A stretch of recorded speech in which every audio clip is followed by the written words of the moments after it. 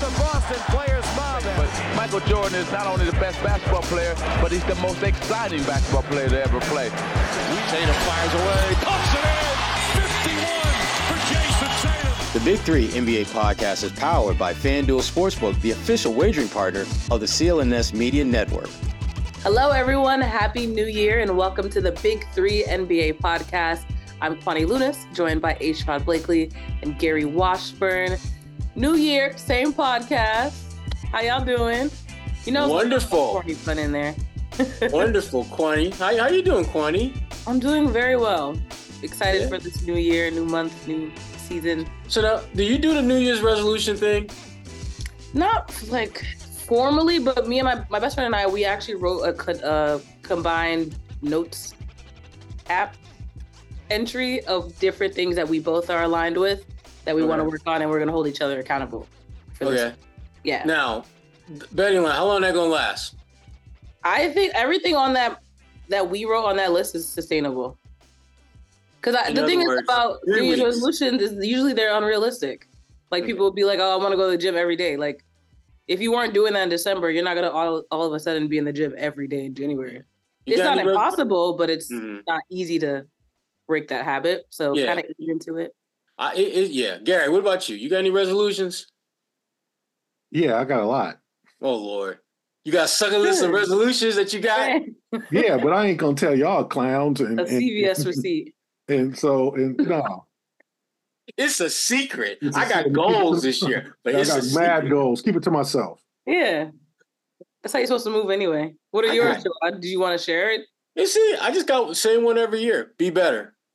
Be better. That's it. I mean, at the end of the day, isn't that what we really all want to do is just be better? That's true. God. Most of them are tied to being better. Yeah, you're right. Excuse me, FBI, Secret Service. I keep it tight to the vest. Boy, that's deep. Boy, that's deep. I would say yours is deep, but I have no idea what yours is. Oh my gosh. God, that's deep, man. Be better. Put that on your wall, Sherrod. Be better. I have to put those on the cookies on the bottom shelf for folks like you, Gary. Okay, so that you can understand that. So the cookies on the bottom shelf, so you can understand that. Kwani, let's get it going. Let's do it. All right, we'll start. I'm in a happy mode this year, man. And Gary's trying to rain on my parade. Hey, I mean, you motivated us to make sure that we are all doing better. I think that's right. The lesson from that. But let's get into the Celtics. Like you said, they actually just played on Tuesday night. That wasn't their first game of the year, but it was the probably most exciting. It was their first game of the year. It was? No, sorry. Yes, my bad. It's the third. They played on New Year's Eve. Yeah, you're right. That's what I got mixed up with. But yes, their first game of the year. Unfortunately, a really good comeback in the fourth quarter, but still resulting in a loss. Let's just go through that game. Again, very exciting basketball for a Tuesday night. But what did you two make of the fact that, one, they were behind at various points in that game, but were also surprisingly able to make a very big leap towards closing that gap towards the end? I like the fact that, they played a really good team on the road, did not play their best game, and they were right there at the end. And it seems like it's rinse, recycle, repeat with them when it comes to losses. They're right there. For whatever reason, they don't get it done. But even you can recognize where they were flawed and where they made mistakes and where they just weren't themselves. They still found a way to compete. But on the road against a good team, you can't get down by 18 points and expect to win, which is exactly what they did. And they put a good comeback together, but just wasn't enough. And lots of different reasons why they struggled, and we can get into that a little bit later. But the bottom line is they didn't get it done against a really good team.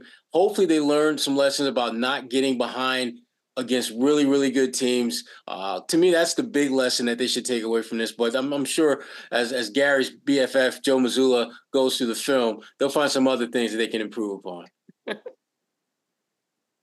Well, I thought they just got the third quarter, killed them 40-25.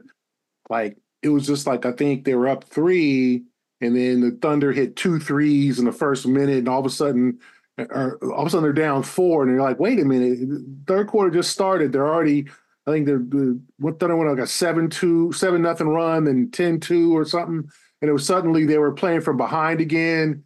I just thought the Thunder, the guys other than, they didn't guard say Gilgeous Alexander. He's a tough guy to guard. It was just the other guys, 11 different players scored for the Thunder. I just thought that they all made little plays. Isaiah Joe had 10 points. Wiggins had 2 buckets. This Milic guy hits a 3. Jalen Williams, the other one, hits like a 27-footer at the end of the shot clock. Like, they just started making plays that you're just like, wait a minute. And then suddenly Holmgren hits 2 key threes down the stretch where basically they dared Porzingis to come out and get him, and he didn't make it all the way out there. Then suddenly Holmgren hits 3. So I just thought the Thunder made more plays. The Celtics had that terrible third quarter. Jalen was not very good at all. Obviously, 4 for 18, 0 for 8 from 3. And I just thought it was a game that, like you said, you can't fall behind by 18. You can't slip. And then they just didn't get a lot from their bench. They didn't get a lot from Drew Holiday. So it was just one of those games. They played an average game, and I thought the Thunder played really well until like the last 6 minutes, and then they made a couple of plays because that's what happens when you give a team a chance. They make plays at the end, and they start making those winning plays. And I just thought the Celtics didn't play to win. I thought that they played lackadaisically. The Thunder, it was a bigger game for them, it seemed like. And then the Celtics then said, okay, we're going to really lock down defensively. We're going to do this and that. And they made a run, but then you got to almost throw a shutout. And as I said, the 2 threes by Holmgren, Jalen Williams, the other one, the one with the cornrows, backs in and gets a key hoop, and I just thought the Celtics defense it was terrible most of the night. It was terrible, just straight up. Like, Oklahoma City got anything it wanted. And Shea's a hard guy to guard. He goes left. He has big hands. He cups the ball so he can literally go to the rim with his hand almost out like that and then just lay it in. He's mastered that swooping layup. Like, that's a tough thing to guard. Not a lot of guys in the league have that kind of look. Most guys take it up right in your face. Shea takes it and then whoop, and then just lays it in. But sorry. My bad. Video going off. So Is that what that was? Okay. yeah. So anyway, it was just, to me, it was a flat performance, a good performance by the Thunder, and then they tried too late to come back. Facts. That's how you feel, Sherrod. Facts. Score early this NFL season with FanDuel, America's #1 sportsbook. Right now, new customers get $150 in bonus bets with any winning $5 moneyline bet. That's $150 if your team wins. If you've been thinking about joining FanDuel, there's no better time to get in on the action. The app is so easy to use. There's a wide range of betting options, including spreads, player props, over-unders, and so much more. So visit FanDuel.com/Boston and kick off the NFL season. FanDuel, official partner of the NFL. 21 plus and present in Massachusetts. Hope is here. First online real money wager only. $5 pregame money line wager required. First online real money wager only.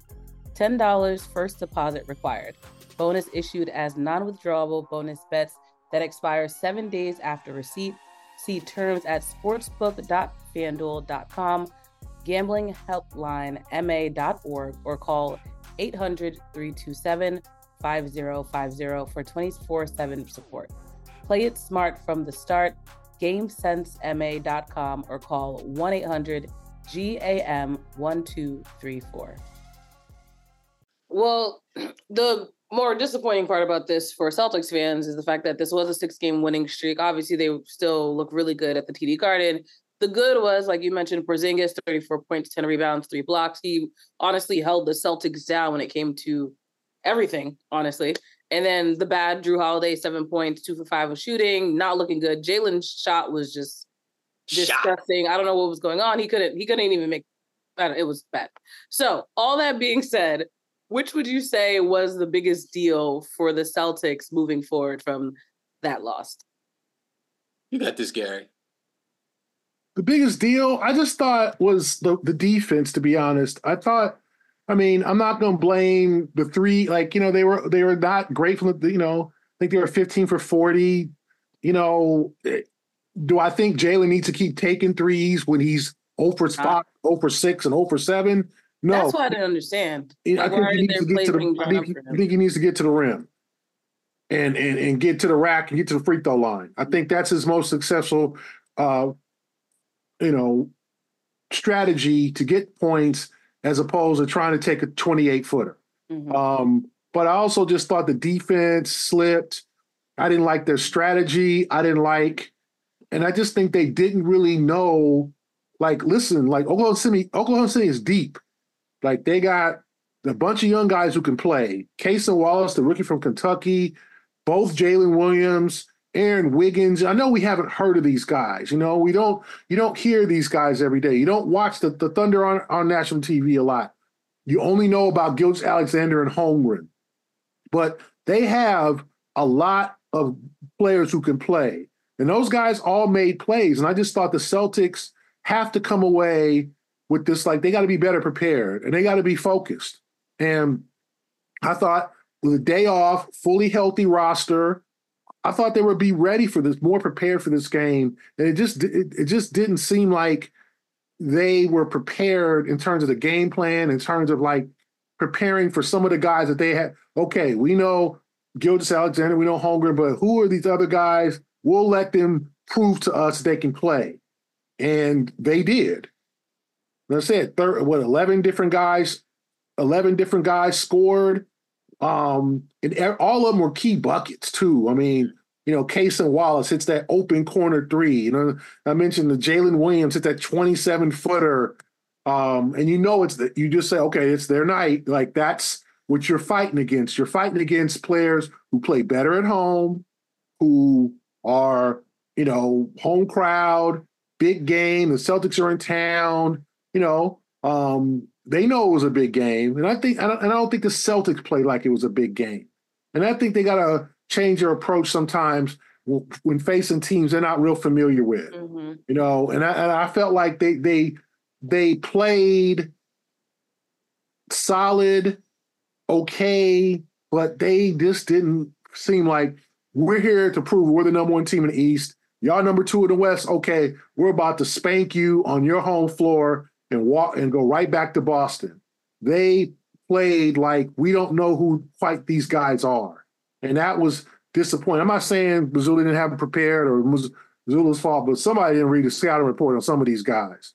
And you can't let Giddey just dribble up and have an open 10-footer. Some of the buckets were just so easy. It's these guys are NBA players. You give them an open 8-footer, 10-footer. There was just too many easy shots, I thought. Yeah, they shot better than 50% for the game, and you start looking down their roster, damn near everyone who saw action made at least 1 or 2 big shots. But, Gary, the point that you brought up about just preparedness, I wouldn't say they weren't prepared for the game, but I do believe that they were not prepared to pivot in the game because there were plenty of times where they could have made a slight tweak or adjustment, and I think it may have had a very different outcome. And you mentioned Jaylen Brown. To me, he was the big takeaway for me from this game because he was the one guy who clearly did not have the long ball going for himself. You're the best at attacking off the dribble, finishing at the rim, and yet there was no point in the game where you felt that he was really trying to make that happen. And that's disappointing for Jalen because, again, he's a very good player. He can do a lot of really good things out there. But his inability to make that slight adjustment, I thought, was a failure on his part and also a failure on Joe Mazzulla's part. Joe should have made a conscious effort, draw up plays that put Jalen in position to attack, to be more aggressive, particularly in a half-court set. And it's not like Joe Mazzulla wasn't making adjustments in that game. I thought one of the biggest adjustments he made that gave them a shot at winning was when he decided to let Peyton Pritchard play a little bit longer than he normally does and let Drew Holiday sit on that bench because Drew wasn't very good. His defense wasn't what it needed to be. He wasn't making shots. And if he's not helping you at either end of the floor, what the hell is he out there playing for? And it came on a night where I thought Peyton Pritchard's presence, not necessarily his production, but his presence was really good. He finished with a +9, which was better than any other Celtic. And normally I don't put a ton of stock in plus-minus ratio, but when you see a team that looks very different when a guy is off the floor than when it's on the floor, which was the case with Peyton, you recognize the value, particularly in that game, of that plus-minus ratio. They don't come back and make that a game if Peyton Pritchard didn't play more minutes. Because Drew Holiday, for whatever reasons, whether it was injury, soreness, father time, no one really knows for sure. But the bottom line, he did not have it. And Joe was able to make an adjustment in that regard, but not so much with Jalen. I think Joe has to really start looking at moments where he's got to sit Jalen or Jason for a little bit longer than he normally would. It's not a diss to them. It's not an indictment against them, but you have to. He has to get a better feel for the game and what the game needs. They needed someone out there besides Jalen, or they needed to tweak what they were doing offensively to get him more actively involved and engaged and doing the things that he does best, which is beating his man off the dribble, attacking, driving to the rim, doing those type of things. And I just didn't think that he or Mazzulla did a good enough job of recognizing that and trying to take advantage of that. Yeah. But So as a result, the Celtics still do have the best record in the NBA, but would you say that Oklahoma City stole their thunder as the best team in the NBA? But also, is Gary cringing right now with that? The beautiful part about that is I didn't even write it, but Sherrod knows me so well. Exactly. I was writing for the well speaker. Delivered. That is such a corny thing to say. It makes Gary cringe. Yeah, he's just reevaluating Exactly. everything. No, I think that they did. I think the Thunder absolutely made it about them and not the Celtics by winning that game. Shai Gilgeous right now, and I've got a piece coming out in BET.com later this week about Shai Gilgeous-Alexander as being the future of the NBA. When you look at his age, you look at his skill set, you look at the fact that he's doing the one thing that all these young bucks who are on the rise want to do, which is win. All that, and he's got room to get better. He's doing it the way you're supposed to. 36-point shot, incredibly efficient from the field against the Celtics. Got rebounds, got steals, got assists, did everything that you want your face of the franchise to do. And this is in the body of a 26-year-old. Who has plenty of room to get better and grow and all that kind of stuff. And so to me, this was about them. This was their opportunity to show that they're not just this nice little cute, young up and coming young pups in the Midwest doing the damn thing. They're like, nah. We balling. We trying to get a chip. We trying to be one of the last teams standing out west. And yeah, Boston, you nice and everything, but don't think y'all just gonna roll up here and just we gonna bow down. We gonna fight. We come to compete. We're not coming to just compete. We're coming to win. And they did that. They did a really good job of that. And I thought again, Shai Gilgeous-Alexander, he's the real deal. I mean, those of us who've seen him play more than just this one time know how good a player he is. More and more opportunities are going to be on the horizon for that OKC team to show the world how good they are, because they are a very, very good team. Yeah, I do think that this was a big game for their franchise. I think that we have all been waiting for this rebuild to kind of come to fruition. And they were a power in the early 2010s with KD, Westbrook, and Harden. Then they were still a power in the up to the mid 2010s. And then KD left, and then Russell was by himself, and then they got Paul George, and then that didn't work out. So then they decided to remember, they went to the playoffs in the bubble with Chris Paul and Danilo Gallinari and Dennis Schroeder and those guys. But the last couple of years, they've obviously been the team that everybody wants to trade with because they'll take the bad veterans. They took Kemba Walker off the Celtics' hands. They will take your bad veterans. They will take your unwanted contracts.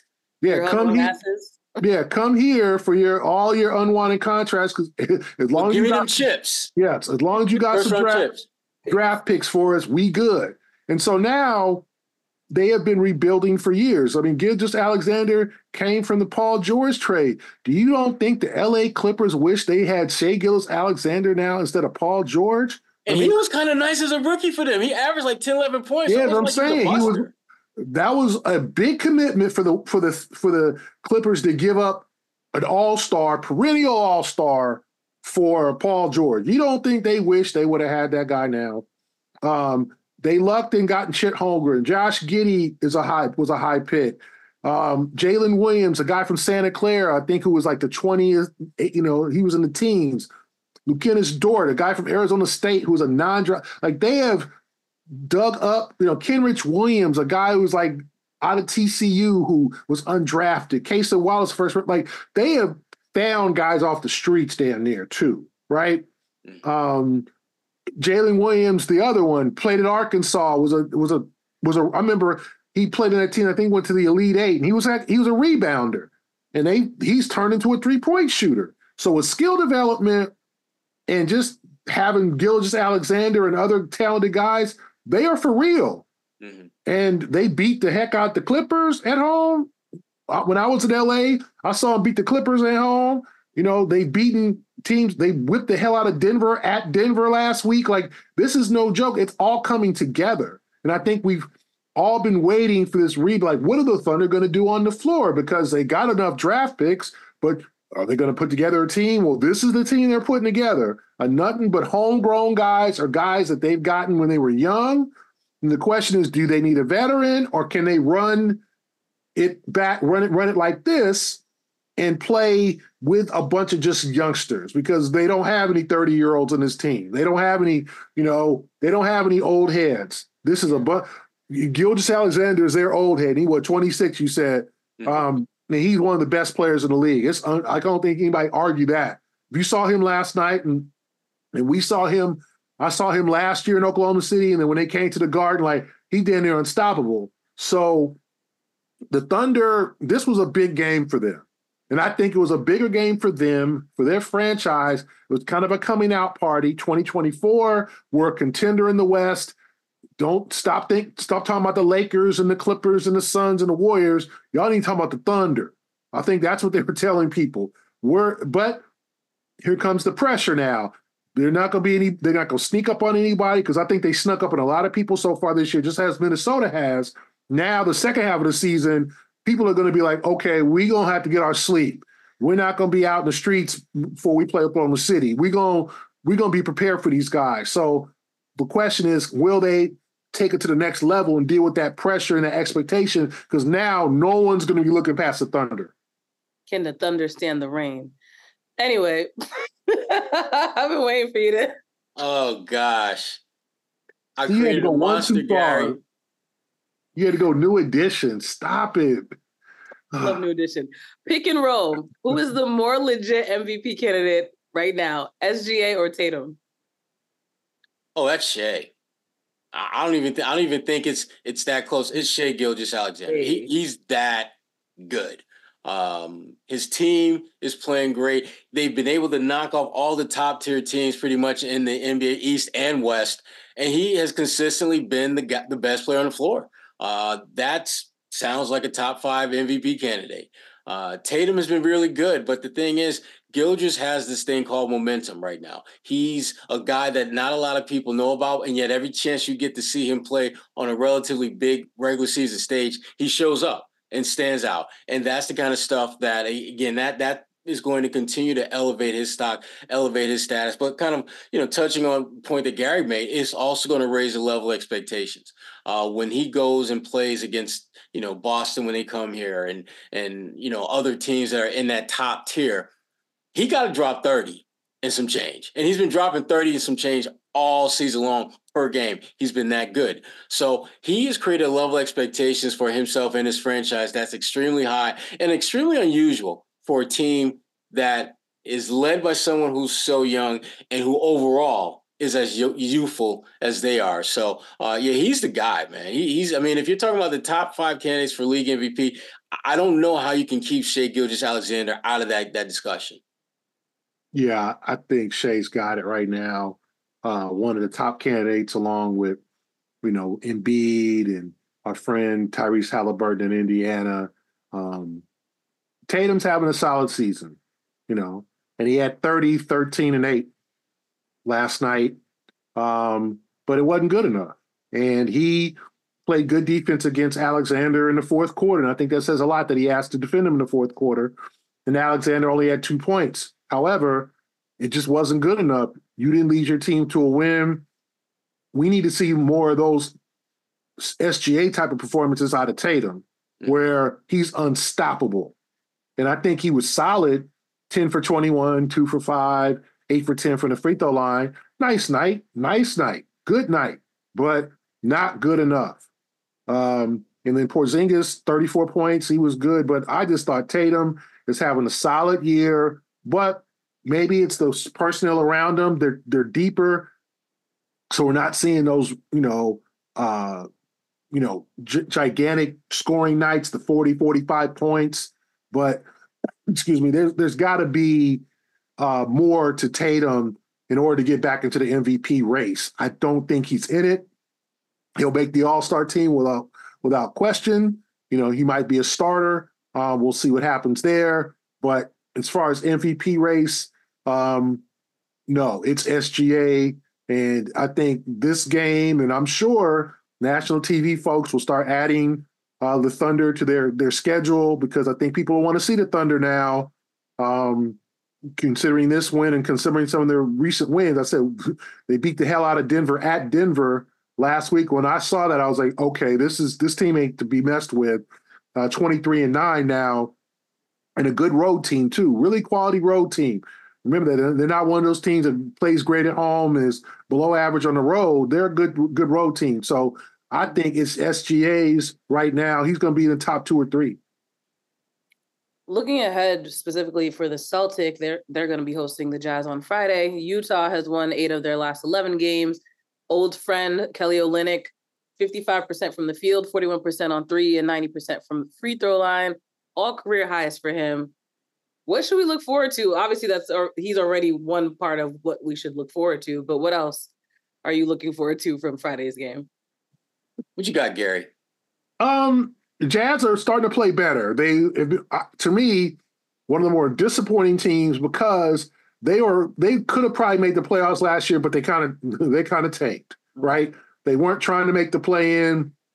They were not trying to just get in the edge. They were trying to get another draft pick. They did. They got a kid named Keontae George from Baylor, who is a tremendous young player. He'll make the all-rookie team. And they started really slow. They were getting trounced. Now they're starting to play better. So it's a challenging game for the Celtics.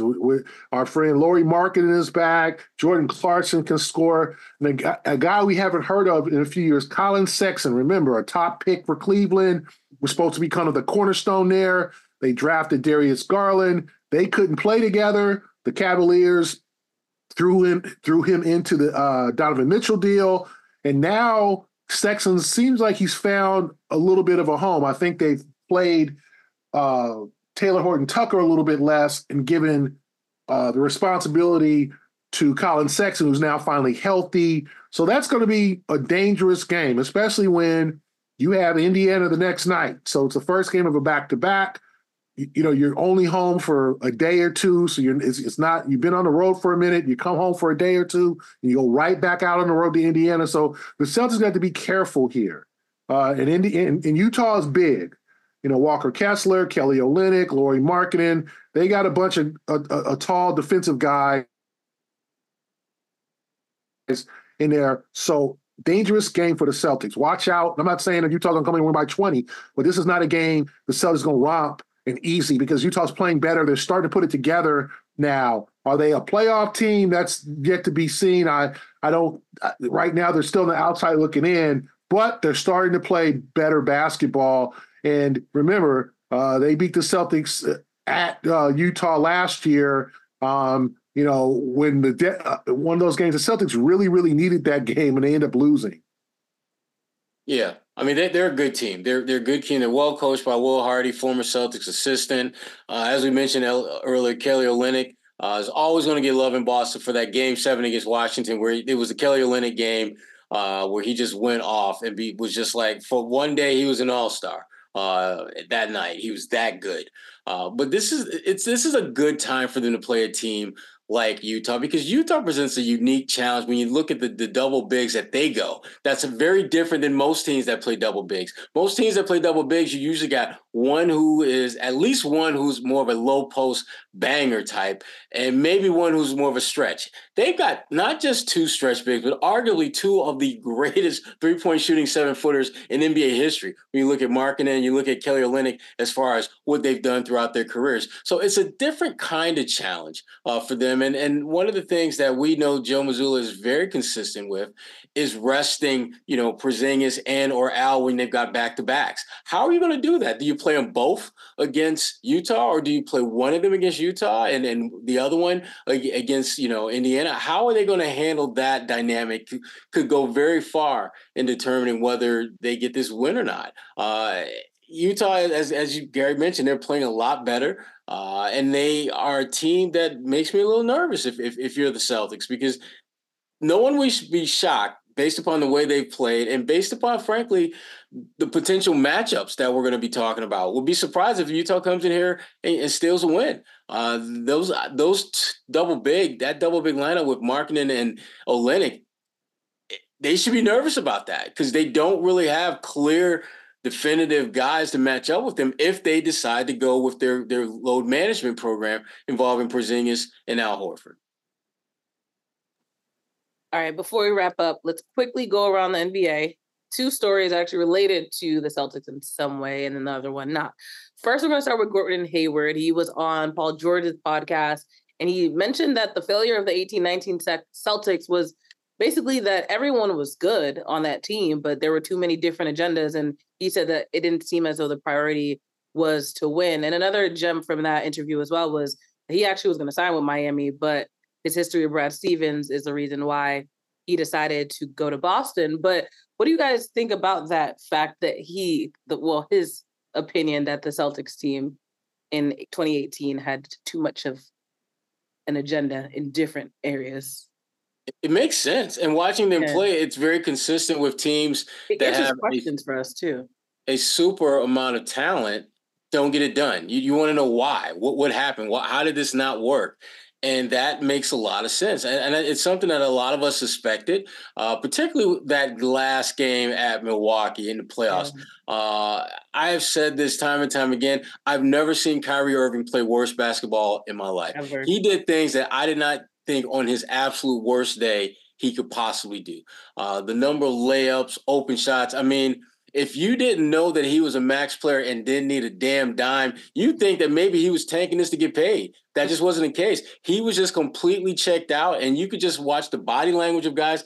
That team, went into that series thinking that basically we're good. We just got out of the first round. We showed that we're not going to be a first round one and done.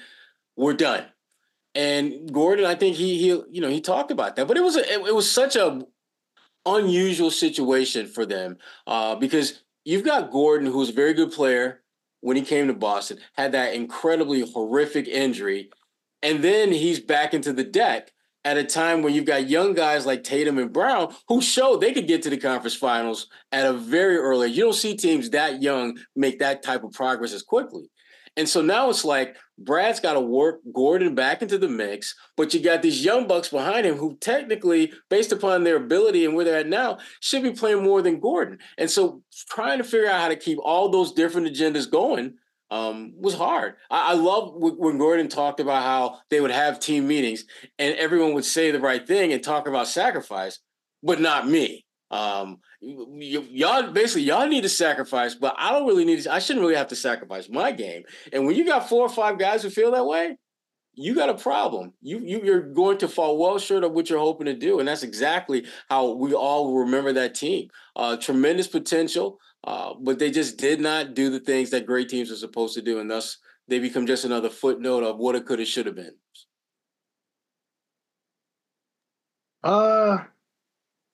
Yeah, that team was had a lot of issues. Hot mess is what you want to say, but I'll say it for you. Yeah, because it was the timing of it. I don't want to, I don't think that, you had Kyrie with one foot out the door. I think he was really, remember, he had made that promise to come back to Boston. Everybody thought he was going to come back. Then suddenly, I think it was a couple of weeks later, It was at a shoot around, and I think he just started changing. He was really, really dark that season. Really, really just in a solid mood most of the time. I think his attitude started to affect his teammates. Because was that the video, Kwani, that you took during All-Star Weekend with him and Durant? It was. It was that year. Yeah, that was the year, though. 19 All-Star game. Charlotte. The 19 All-Star game. Was that your video, Kwani? The one that went viral of them talking in the hallway. That went like more viral, but I got the initial video of when they first started hanging out in the hallway. Okay, and I just noted, because I'm nosy, so I noticed that the two of them had been buddy the entire practices. I was like, I'm gonna just keep the camera on them. So yeah, I mean, from that they weren't slick. They were doing it on purpose. Obviously. We all knew that. We knew that it was something was gonna she was gonna hit the fan, right? Yeah. You had Kyrie, who had one foot to Brooklyn. You had Jalen and Jason, who were trying to show that they could be cornerstones. Jalen didn't like Kyrie. Okay, Jason, who was kind of mentored by Kyrie, started looking and being like, yeah, you my dude and all that, but I ain't in this. Like, Jason started doing his own thing, kind of separating from Kyrie because Kyrie became kind of toxic. Gordon was trying to prove off an injury that he could still play. Marcus Morris was trying to get his money. Terry Rozier was trying to prove he could start in the league because Terry Rozier felt like he was better than Kyrie. So you throw all that together, Al is like, is my future here? Remember, Al opted out after the season to sign with Philadelphia. So you had so many personal issues with that team.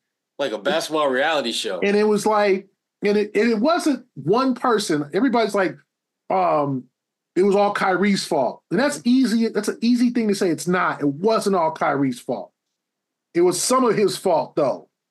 He deserves some of the responsibility. Because I just think he was like, do I want to play here? Do I want to go home? Free agency's coming, and he's trying to, like you said, like you took the video, Kwani, he trying to recruit KD and have them both go to Brooklyn, which is exactly what happened. And then Jason and Jalen are youngsters. Jason's 20, Jalen 21, but both of them are trying to prove that they're stars. And then that's it. We don't talk about the Terry aspect of it.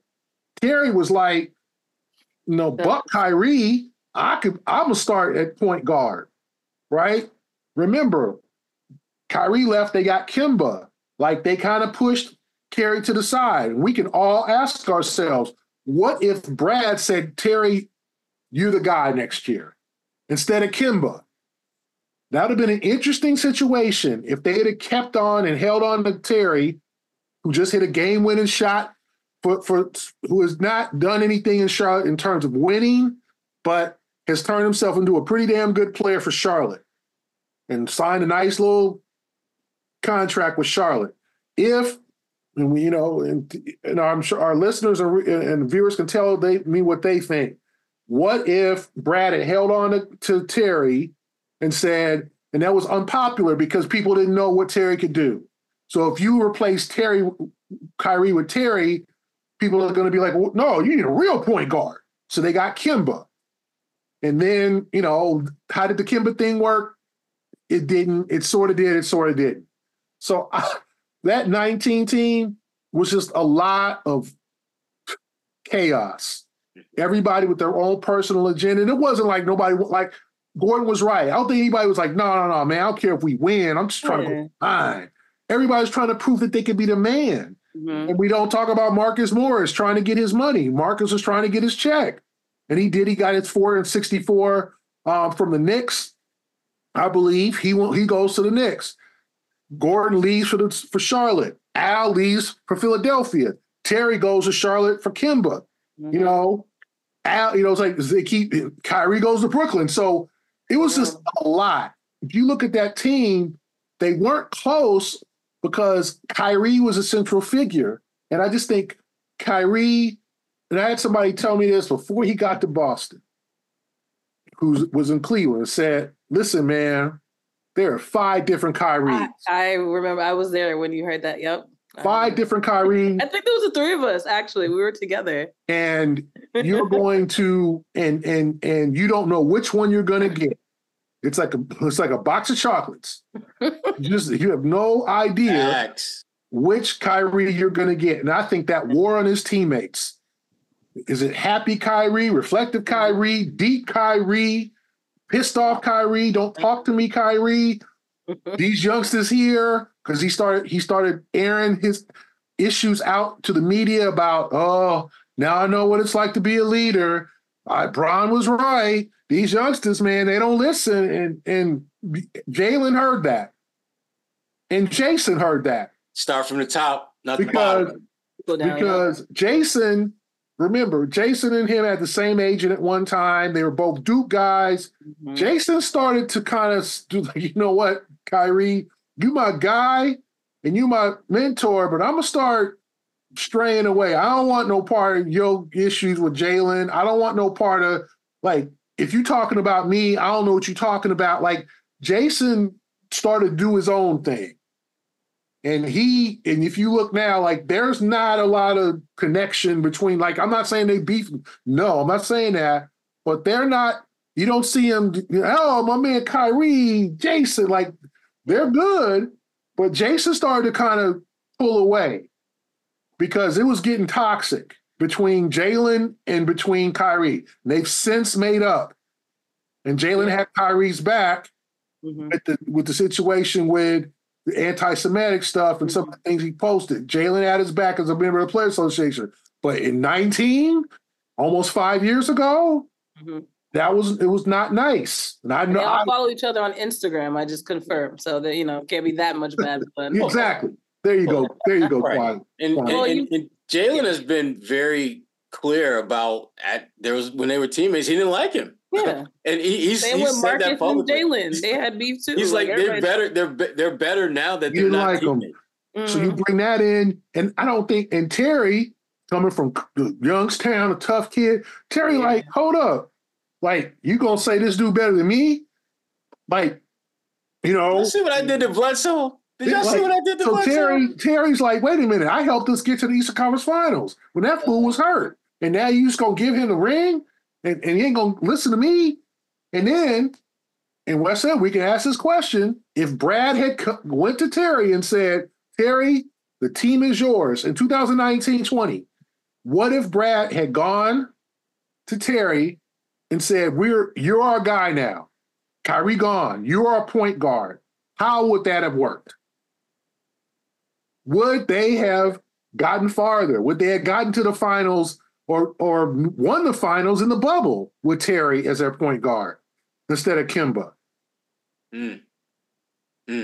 We'll never know. We'll never know. I'm sure Terry will tell you if we talk to Terry. Oh, we'd have got a chip. Yeah, we got a chip. No doubt. Because Terry was. We all know that Terry was ready. Oh. Now, you could say that he's not winning in Charlotte, but Charlotte's a mess. But nobody's winning in Charlotte. But Terry turned himself into a good shooter. Terry turned himself to a 2-guard because he had to move to 2 because they got LaMelo Ball. But you could say that they should have listened to Terry when he was telling them that I could be a better fit than Kyrie. But we'll never know. And everybody bounced. Gordon bounced. Yeah. Al bounced. It was, it was like somebody turned the lights on in the club. Yeah. It was Boys to Men, like, how do I say goodbye? Yeah. Like the end of Cooley High. Well, this queued up the next part of our final 3 topics perfectly because Kyrie Irving was in the news again. So the Salt Lake Tribune, they wrote a little piece about this I don't know if we would call it an incident, but basically there were a few rabbis that went to a game. It sounds like a beginning of a joke, but it's not a joke. 3 rabbis went to a game. They had signs that said we're, because I said like a priest walks into a bar. Like a joke. When they say a priest walks into a bar. Why are you making this up? Kwani, quit You clowning. never heard that before? Be serious. Quan, Gerard, you It's a heard that joke. before? You Quan, told listen, he's three from the West rabbis Coast. went to an NBA game. One of them, Yeah. Kwani, You know that sounded like a joke. Come on now. you does. I'm just saying. Finish the joke. So you All got right, the three there's no rabbis and a there's no friend. punchline. Go ahead. There's no punch. The punchline is that, all right, so Kyrie, gosh, the sign they wrote said, "I am a Jew and I'm proud." They had the Star of David in it. They brought it to the game. They read all the rules and regulations for the Delta Center, and they determined that they weren't breaking any like code of conduct policies as a result. Kyrie ends up seeing the sign during the game, and reportedly, according to one of the rabbis, Kyrie came by, he saw the sign, and he said, "Nice, I'm a Jew too," and also showed the Star of David tattoo that Kyrie showed the tattoo that he has, the Star of David. Guy says, "Nice, Happy New Year, buddy." Apparently, so this is where it gets a little messy. They're claiming that the rabbi is claiming that someone told him that Kyrie complained about the sign. Kyrie and his PR is saying that they did not. The Utah Jazz is basically buckling down on the fact that this was just arena policy. It's honestly very messy for no reason, but also in light of what's going on in Israel right now, too, in Gaza. They specifically said that they didn't write anything about Israel because they didn't want it to be political. They were just trying to make a point to Kyrie that they were proud of being Jewish, which we both know all three of us know, he also thinks he's Jewish as well. So I'm not being like condescending with the way I say it. He is claiming to be Jewish. So that's just the drama that is the NBA, but unfortunately revolves around Kyrie as well. Well, it's confusing, and it goes back to, the fact that there are lots of layers to who Kyrie is, and sometimes you see all 5 or 25 of those layers at one time. No one would be surprised if he had a conversation with the rabbis and said, "Hey, I'm a Jew too," and then 2 minutes later is trying to, telling them security they need to go or they need to get rid of the signs. That's that. Whether it's true or not, Kyrie has created a list of receipts where people can look at that situation and draw that conclusion based upon how he has handled situations in the past. It's sad that, Kyrie, who is a phenomenal talent, one of the best ball handlers the NBA has ever had, that we're finding ourselves having conversations about him that have nothing to do with basketball playing and everything to do with issues that he somehow brings to the game. I'd rather he spend a little bit more time honing his craft and helping that team that's currently in 7th place in the West actually play like a team that wants to do more than just be a one and done team. And at some point you got to look at a guy like Luka, who's going to be like, dude, y'all need to get rid of this dude. He's not. I mean, we're 7th. With me, by myself, we're 7th. With him, we're still 7th, and 7th with all the other stuff that comes with being Kyrie Irving. So, yeah. I wish that we could talk more about how amazing a basketball player he is, because he really is, but he leaves us no choice for these type of situations. Yeah. I mean, I don't know all the details of it. I know he's just coming back from an injury, the heel injury that I think he missed 15 games, 10 or 15 games. I think he's trying to be a better off the floor in terms of like not being as distracting as he was in Brooklyn. And we'll see how long that goes. There's, who knows? Like, I think Kyrie, the one thing that he could do is be more open about his beliefs and say, this is what I believe in. This is what I don't believe in. Take it or leave it. I ain't got nothing else to say about it. But the whole well, guess what I am, and you don't understand, and some of this stuff is confusing because I think people truly want to know, what do you believe in, Kyrie? What are your beliefs? Talk to me about it. And whether it's him going on a talk show and giving his thoughts, but just let it all out, then say, I got nothing else to say about it. This is what I feel. We have had players in the league with different religious beliefs. It's okay. That's a freedom of choice, a freedom of America to believe what you want. Now, is it controversial? We live in a society now that everybody the cancel culture and we're judging everybody so quickly. Yeah, I get it. It's difficult, more difficult. But 30 years ago, Muhammad Abdul-Rauf, wouldn't stand for the anthem. It took a lot of heat for that, right? Like there's certain people that they have their beliefs. They don't believe all of what everybody thinks they should. And it's okay. I wish Kyrie would just say, this is what I believe in. And this is my stance. And that's all I got about it. You have your stance. I got mine. You're not changing my mind. I'm ready to play ball. Yeah. But it's so confusing, I think, as to what he truly believes.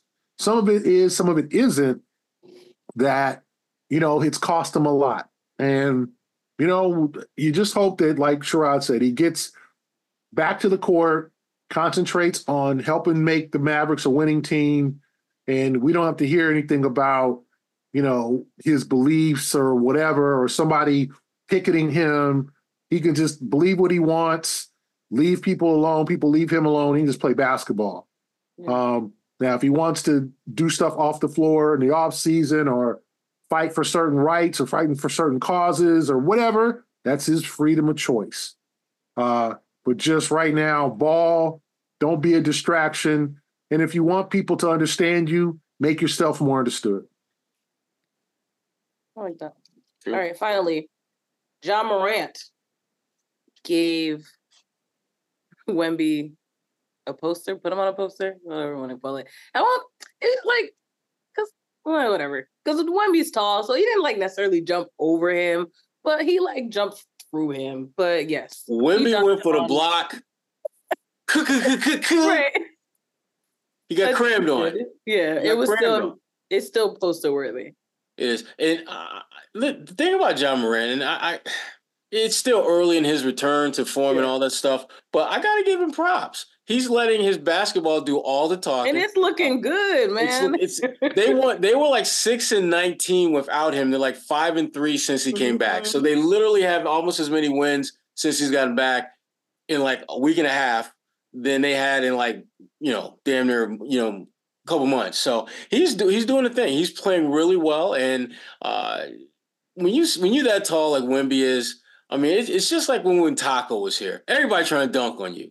Everyone is trying to put you on a poster because they know putting a 7. What? You Gary. The only thing Wemby and Taco got in common is they both tall. That's what you comparing. That's right. That's my point. Cookies on the bottom shelf for Gary Washburn. You think Wemby's calling Taco? Taco, give me some advice about being in the NBA and being. No, I don't think so. No, hell no. Taco didn't have 5% of Wemby's game, and I like Taco. Don't do that to Wemby. When you're that tall, Taco playing in China. Is he still in China or no? No, he's still apparently in China. That's the point. People are like Taco, people like Wemby. You're trying to put those guys on posters, Gary. Cookies on the bottom shelf, I'll give it to you that way. Obviously, I can't put him on the mid shelf because you're just I can't reach it. I can't reach. Gary's point is it's probably easier to put Taco on a poster than it should be for Wemby and Taco. Yes. I don't think so. A lot of people try to put Taco on a poster and fail. A lot of people. Oh boy. When you that tall, y'all kill me. When you that tall, you can't see people shorter than you. No, well, not only that, but Taco. Think about it. What is the one thing that Taco does that supersedes everything else? Defends. Wemby does everything. Wemby does every damn thing. So defense isn't exactly the one thing he does exceptionally well. For Taco, it is. All I'm saying is Ja did the damn thing. He dunked on him. And you know, Gary, and you know, Kwani, when you dunk on somebody and you got a crowd around, and you're pointing at them, it ain't just like laying it up. Yeah. It ain't just like finger rolling like you George Gervin. No, and it was a 2-hand dunk. It was clean on the rim, held on to the rim. It was a nice dunk. Yes. Thank you, Gary. If you haven't seen it, go watch it. Great dunk. That's a great way to end on a high note. That's Happy 2024, Kwani. It's 2024. This is what we got. This is what the we year do. of doing better, according to Sherrod. You know what? I'm sorry. I got some cold for y'all at the That's end deep, of man. That's deep, man. That's deep. World renowned. Sorry, I didn't put my wishes in like government secret service. You didn't give no resolution. You just said be better. How was that different from me? And you said I got something, but I'm not telling. No, I ain't gonna tell everybody. Because he don't want to tell people his business. When I get it done, I'll be like, that was my resolution. When you do it. Oh, when you get it done. I don't like talking about stuff I ain't done. I'm with you on that one. Potential is what potential means you ain't done it yet. A poet once said, "Real G's move in silence like lasagna." Real G's, like me, G. The great philosopher Lil Wayne. Yes, real G's. What's wrong with Sherrod? What's wrong with this people? It's all jokes. Sherrod knows plenty of young journalists with potential. So do you. Yeah, so I'm just saying. Some of that stuff means you ain't done it yet. But you will maybe. So when you do it, you talk about it. Don't tell us, show us. All right, preach. Well, for our listeners, viewers, we appreciate you guys all. Happy New Year. And if you haven't already, I imagine you have at this point. But if you haven't, subscribe, whether it's on YouTube, whether it's on your favorite podcasting app. Share an episode with a friend, a family member, an enemy. It doesn't matter. Just share the love with everyone this 2024 year. And as we said, make sure you're doing better.